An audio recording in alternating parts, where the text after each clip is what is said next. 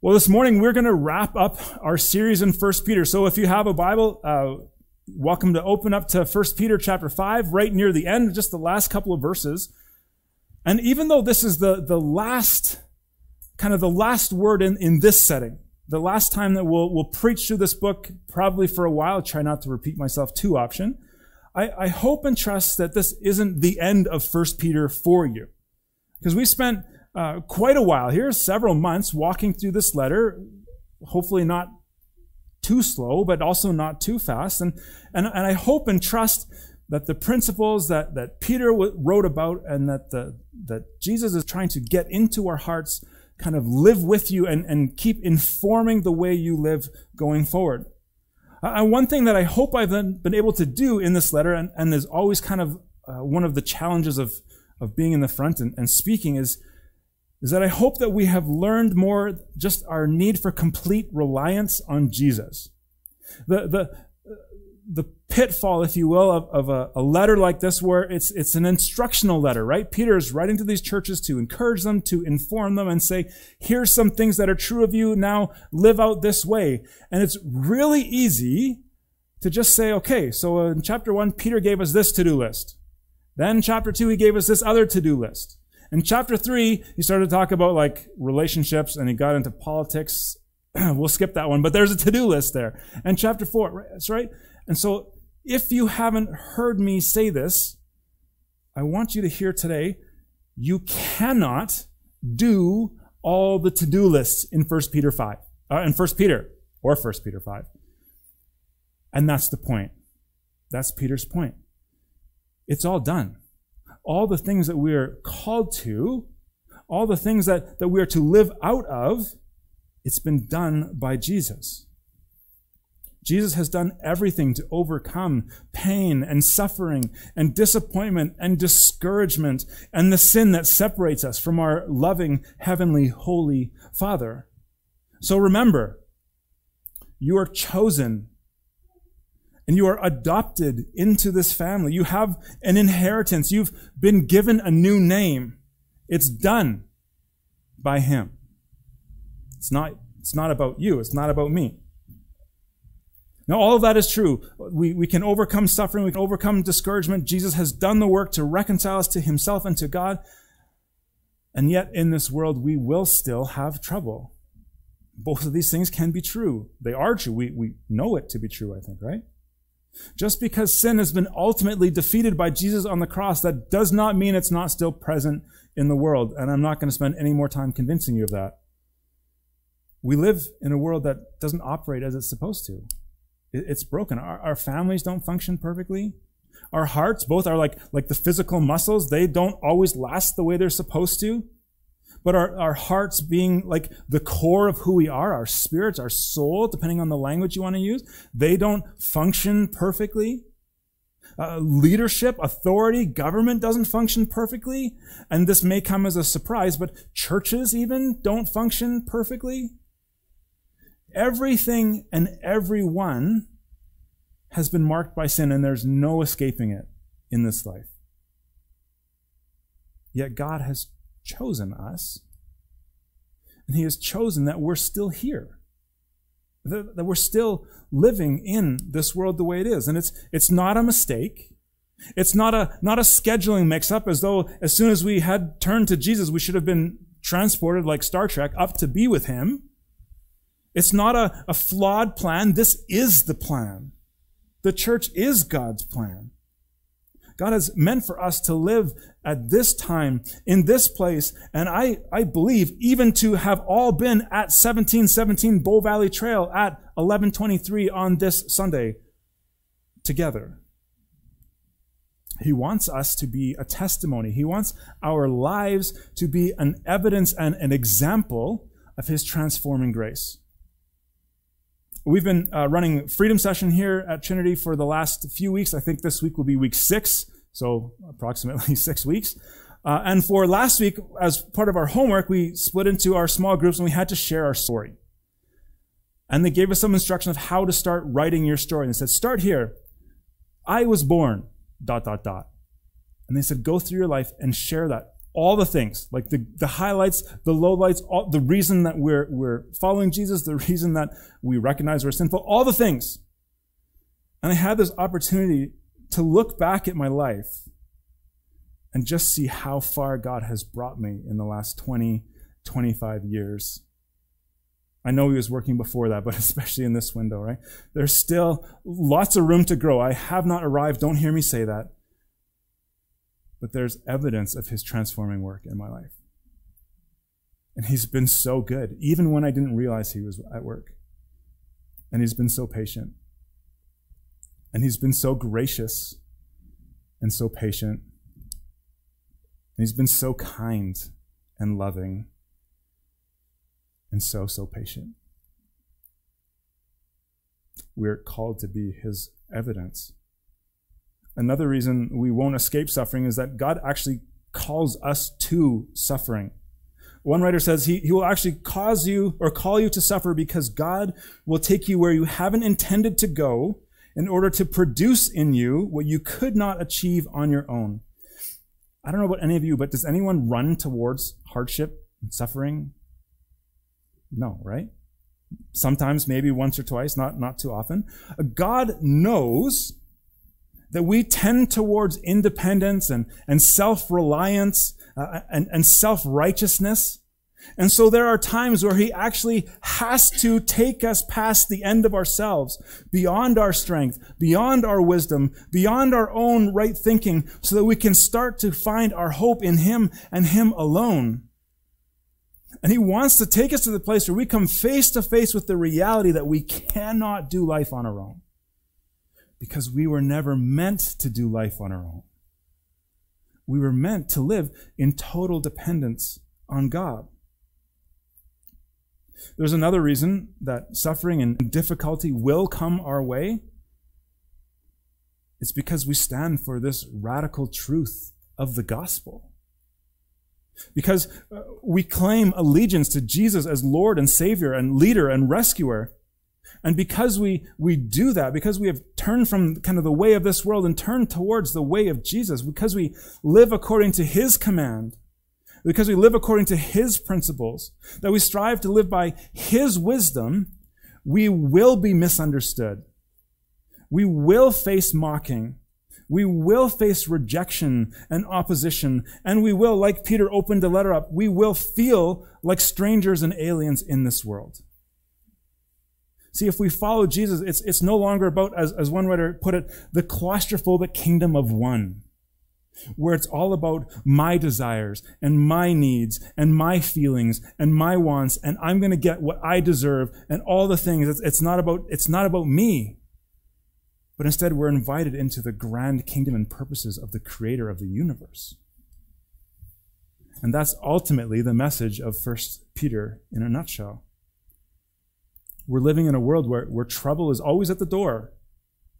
Yet in the midst of trouble, the letter brings just beautiful comfort. Peter's not just some academic that is just kind of sending off letters of wisdom and doesn't want to get his feet dirty or hands dirty with the people, but he's a good pastor to these churches. He knows them, he loves them, he cares for them. And so he sends this letter and says, when you hit hard times, the worst thing you can do is focus on the hard time. Is that anyone else's tendency? That's mine, right? If things get hard, it's like I stare at that and all the goodness of God. Did we sing that song yet? Or is that the one right after? Shoot. All the goodness of God that we'll sing about in a few minutes kind of gets blocked out because I'm just stuck on this hard moment right now, whether that's family or work or finances or whatever it might be, right? The worst thing you can do is just keep playing the victim card over and over and over and over.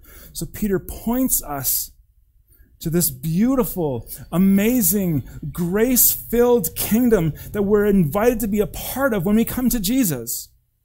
Something that's so much better than anything I could imagine for myself. And it's something that makes us say, you know what, if I could just play a small role, if I could just be a bit actor in this kingdom thing that God is doing, that's enough.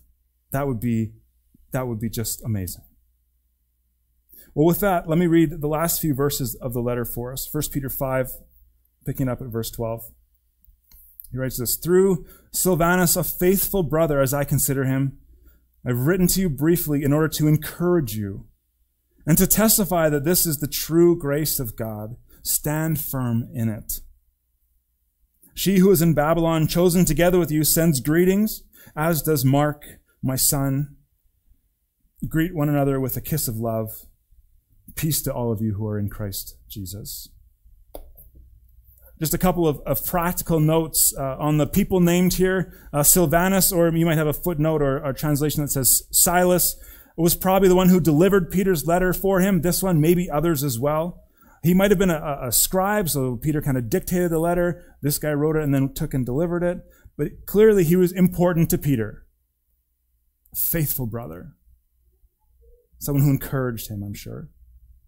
Mark is Peter's protege.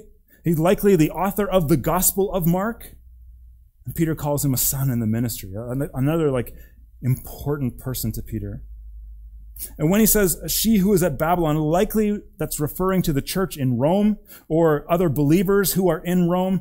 Babylon's kind of code name for the empire of the day of Rome in the New Testament. So that's just some notes if you're interested in those things. But as Peter closes, he wants to remind his hearers and leave his hearers with really, again, just a reminder of the three overarching principles and themes of the letter, and they're beautiful. And the first, he says this, I've written to you briefly to encourage you and to tell you again, to remind you again that this is the true grace of God. That this is it. Lean into it. What Peter's been trying to say throughout is that because of Jesus, you and I are the objects of God's awesome grace of redemption. Our reason for everything is God's grace. The reason we can hope is because of God's grace. And what I love about 1 Peter is that he reminds us that this grace is for right now. Again, I don't know about you, but sometimes for me, I tend to think, okay, I was shown grace when I first kind of gave my life to Jesus, or when I prayed and prayed for forgiveness. I realized I got forgiveness, but okay, so I had grace in the past, and I believe, at least in my head, and I understand from the scripture that at some point when this life is over for me, I'm going to go and stand in front of Jesus and have eternal life with him. And so there's grace coming there. But sometimes I forget about the right now grace, the in-between grace, the here and now. And Peter wants us to know that. There's grace for every situation. There's grace for every question and worry and doubt that we have. There's grace for every struggle. There's grace for every circumstance. Now, Lord, I pray that we believe that. There's grace for our hard relationships, the people that we know we should probably try to at least get along with, but really don't want to. You've heard of those, of course. There's grace for when things aren't going well at work or at home or at school. There's grace when that sin that you just can't seem to shake, that you've confessed and repented of, you forget how many times, but it seems to crop up in you again. And as you are struggling with that sin again, that little voice in the back of your head says, "Where's your God now?" That little voice that says, "Ha, you did it again. How could you possibly think God loves you?" There's grace in that. There's grace for that. One writer notes as he goes through the whole book, he says, if you run through 1 Peter, there's grace everywhere. In chapter 1, it's the uncomfortable grace of sanctification, of going through struggle and hard times to be made holy. In chapter 2, there's the grace of the new identity in Christ, that we're now a chosen race, a royal priesthood, a people for God's own possession, which is still crazy to me to think about. In chapter 3, there's grace for daily living in the mundane, almost boring, monotonous experiences of everyday life that every one of us live out. There's grace for irritation and impatience and struggle. In chapter 4, we see the awesome grace for suffering those moments and realize that we're never alone. There is not any circumstance, any relationship, any situation that the Lord, the Savior, the King of grace is with you in. And in chapter 5, he turns to the church, and God has graced the church with leadership that guides us and protects us and warns us and encourages us. And I'm going to add in here, please pray for that leadership as well. Thank you very much. Appreciate that. But every page of this letter is dripping with grace. In light of what Jesus has already done, there's grace. The second theme Peter encourages them towards, look how it's expressed in verse 14. Greet one another with a kiss of love. Now, did anyone get kissed on the way in? You almost got it, Ryan. Almost. I was like, here's the text coming. I haven't seen this guy in a long time. I'm just going to plant one on him. Maybe. Anyways, life is hard, right? We all know that. Of all the things we just talked about needing and receiving grace for, they're all hard. So when we gather, we should have this love and sensitivity towards one another, recognizing that every single one of us is going through something, probably a few somethings. We're all struggling. None of us have it all together. And if you think you have it all together, let's have a chat. And I will remind you that you don't have it all together. There's still something, right? So when you come in, grab someone, welcome them, and tell them you're glad to see them. Maybe greet them with a fist bump of love, or a high five, or a hug, or, again, the kiss of love thing that's maybe not Canadian, but, it's in the Bible, so have to do some work with that, I guess. Now, if this is your home church, give me a minute of your time. If you're visiting, again, love to have you here. You can, I won't say tune out, but you can, this is for us. Something tends to happen when you've attended the same church for a while. You hopefully get plugged in, you made a few relationships, have a few friends, and so if you've been here my length, 6 years or so or longer, maybe that's where we'll set the kind of arbitrary line. Once you've found those connecting points, what can happen is those are the only places you connect on a Sunday. You come to church and say, I hope these 3 families are here because it'd be great to catch up with them. And we neglect everybody else. And yet we come and we think, well, of course we're a friendly church because I was friendly to this family and this family and this family. Just like last week I was friendly with these same 3 people and the week before and before and before. And so we assume we're friendly, but we may not actually be welcoming. And there's a difference. And so, again, if this is your home, if your home church is elsewhere, apply it there. It still works. We need to be sure that we are welcoming and connecting and creating an environment that welcomes everybody through the door. And listen, this is a growth area for me. I can have the excuse of being an introvert. I can use that, but it is just that. It's an excuse. Let me suggest that at Trinity, somebody sitting alone is a problem. Maybe they want to be alone, but they should at least be greeted before they're sitting alone. And you're in the band, so you're okay, I think, this morning, right? We high-fived on the way in. The point is that we need one another. It doesn't have to look like the holy kiss of love, but we need one another. I've heard Tim Keller say and write and tweet many times, even though the quote might predate him, I wasn't sure where it started necessarily, but he said, the church is not a museum for pristine saints, but a hospital ward for broken sinners. And let me say, when you walk through the door, that's what we assume. The broken sinner part, hopefully. We show up every Sunday as people who don't have it all together. As people who have been beaten up, who've had a rough week, whom maybe we just limp in, stumble in by God's grace, not totally sure why we're here even, but we find hope in Jesus and in His church. We need one another, and we need each other to carry one another's burdens. And so every time we gather, every Sunday that we gather, we have this opportunity to love one another. Again, Paul Tripp kind of giving a big overview of the book, says in chapter 1, we read about love in times of suffering. And Peter talks about the uncomfortable grace of being molded in this way, but then he says, love one another deeply from the heart. In chapter 2, we're called to live in a loving response to authority. In chapter 3, to love in the practical, everyday relationships of life. In chapter 4, we're called to love in the face of rejection and opposition. And in chapter 5, again, we see the need and the provision of loving leadership in the church and the love and leadership of our Lord Jesus Christ. One thing that we've tried to do regularly with our social media posts as a church is at least kind of once a week, if not it pops up 1 or 2 times a week, call one another to pray for someone, or thank someone, or acknowledge someone, or encourage someone. And so let me challenge you this morning and then into this week to love someone, to care for someone, to reach out. It doesn't have to be much. I'm not asking you to add, a 2-hour lunch every day of the week to show somebody love. Instead, just text them, hey, I appreciate you. How can I pray for you?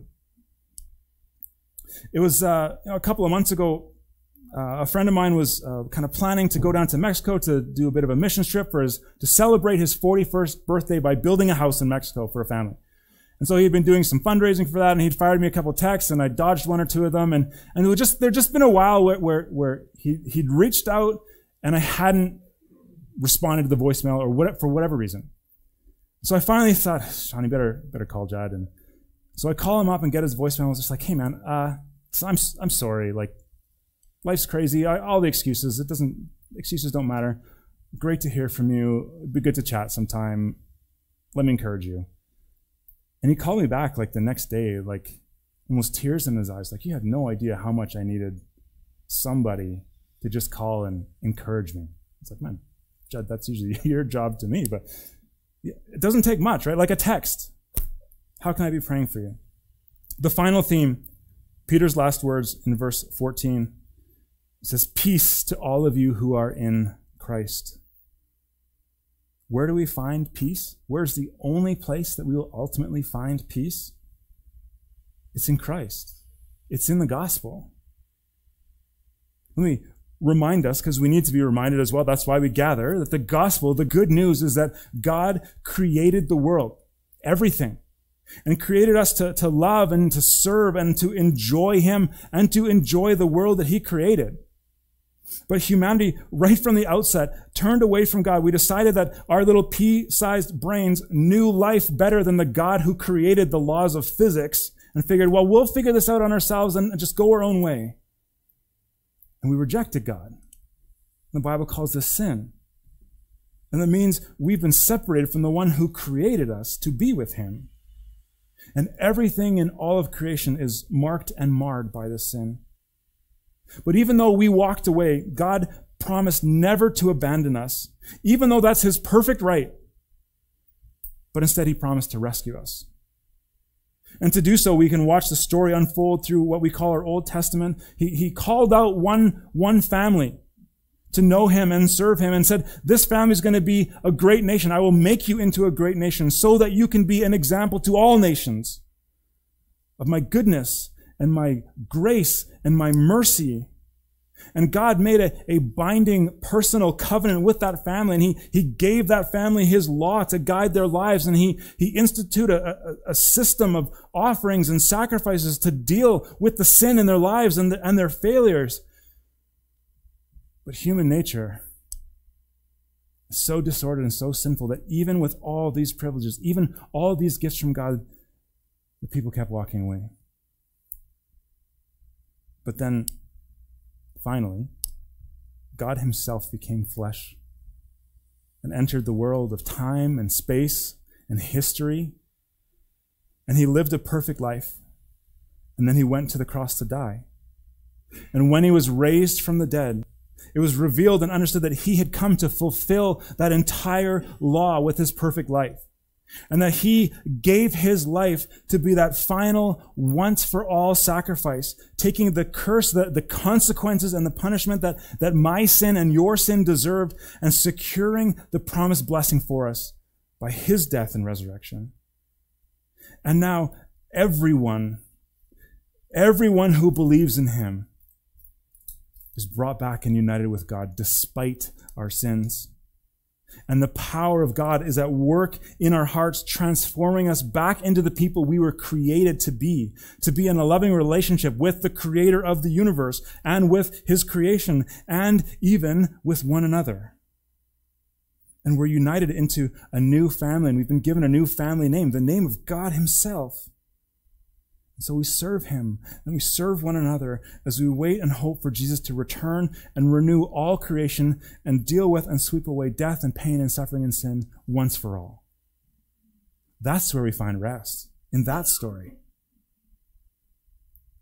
And that's what Peter tells us in the letter. It's because of Jesus that we can have rest. Even when we're suffering, even when we're faced with hard things, even when we're not sure what's going on and what the next step is or how to get through the situation that we're in.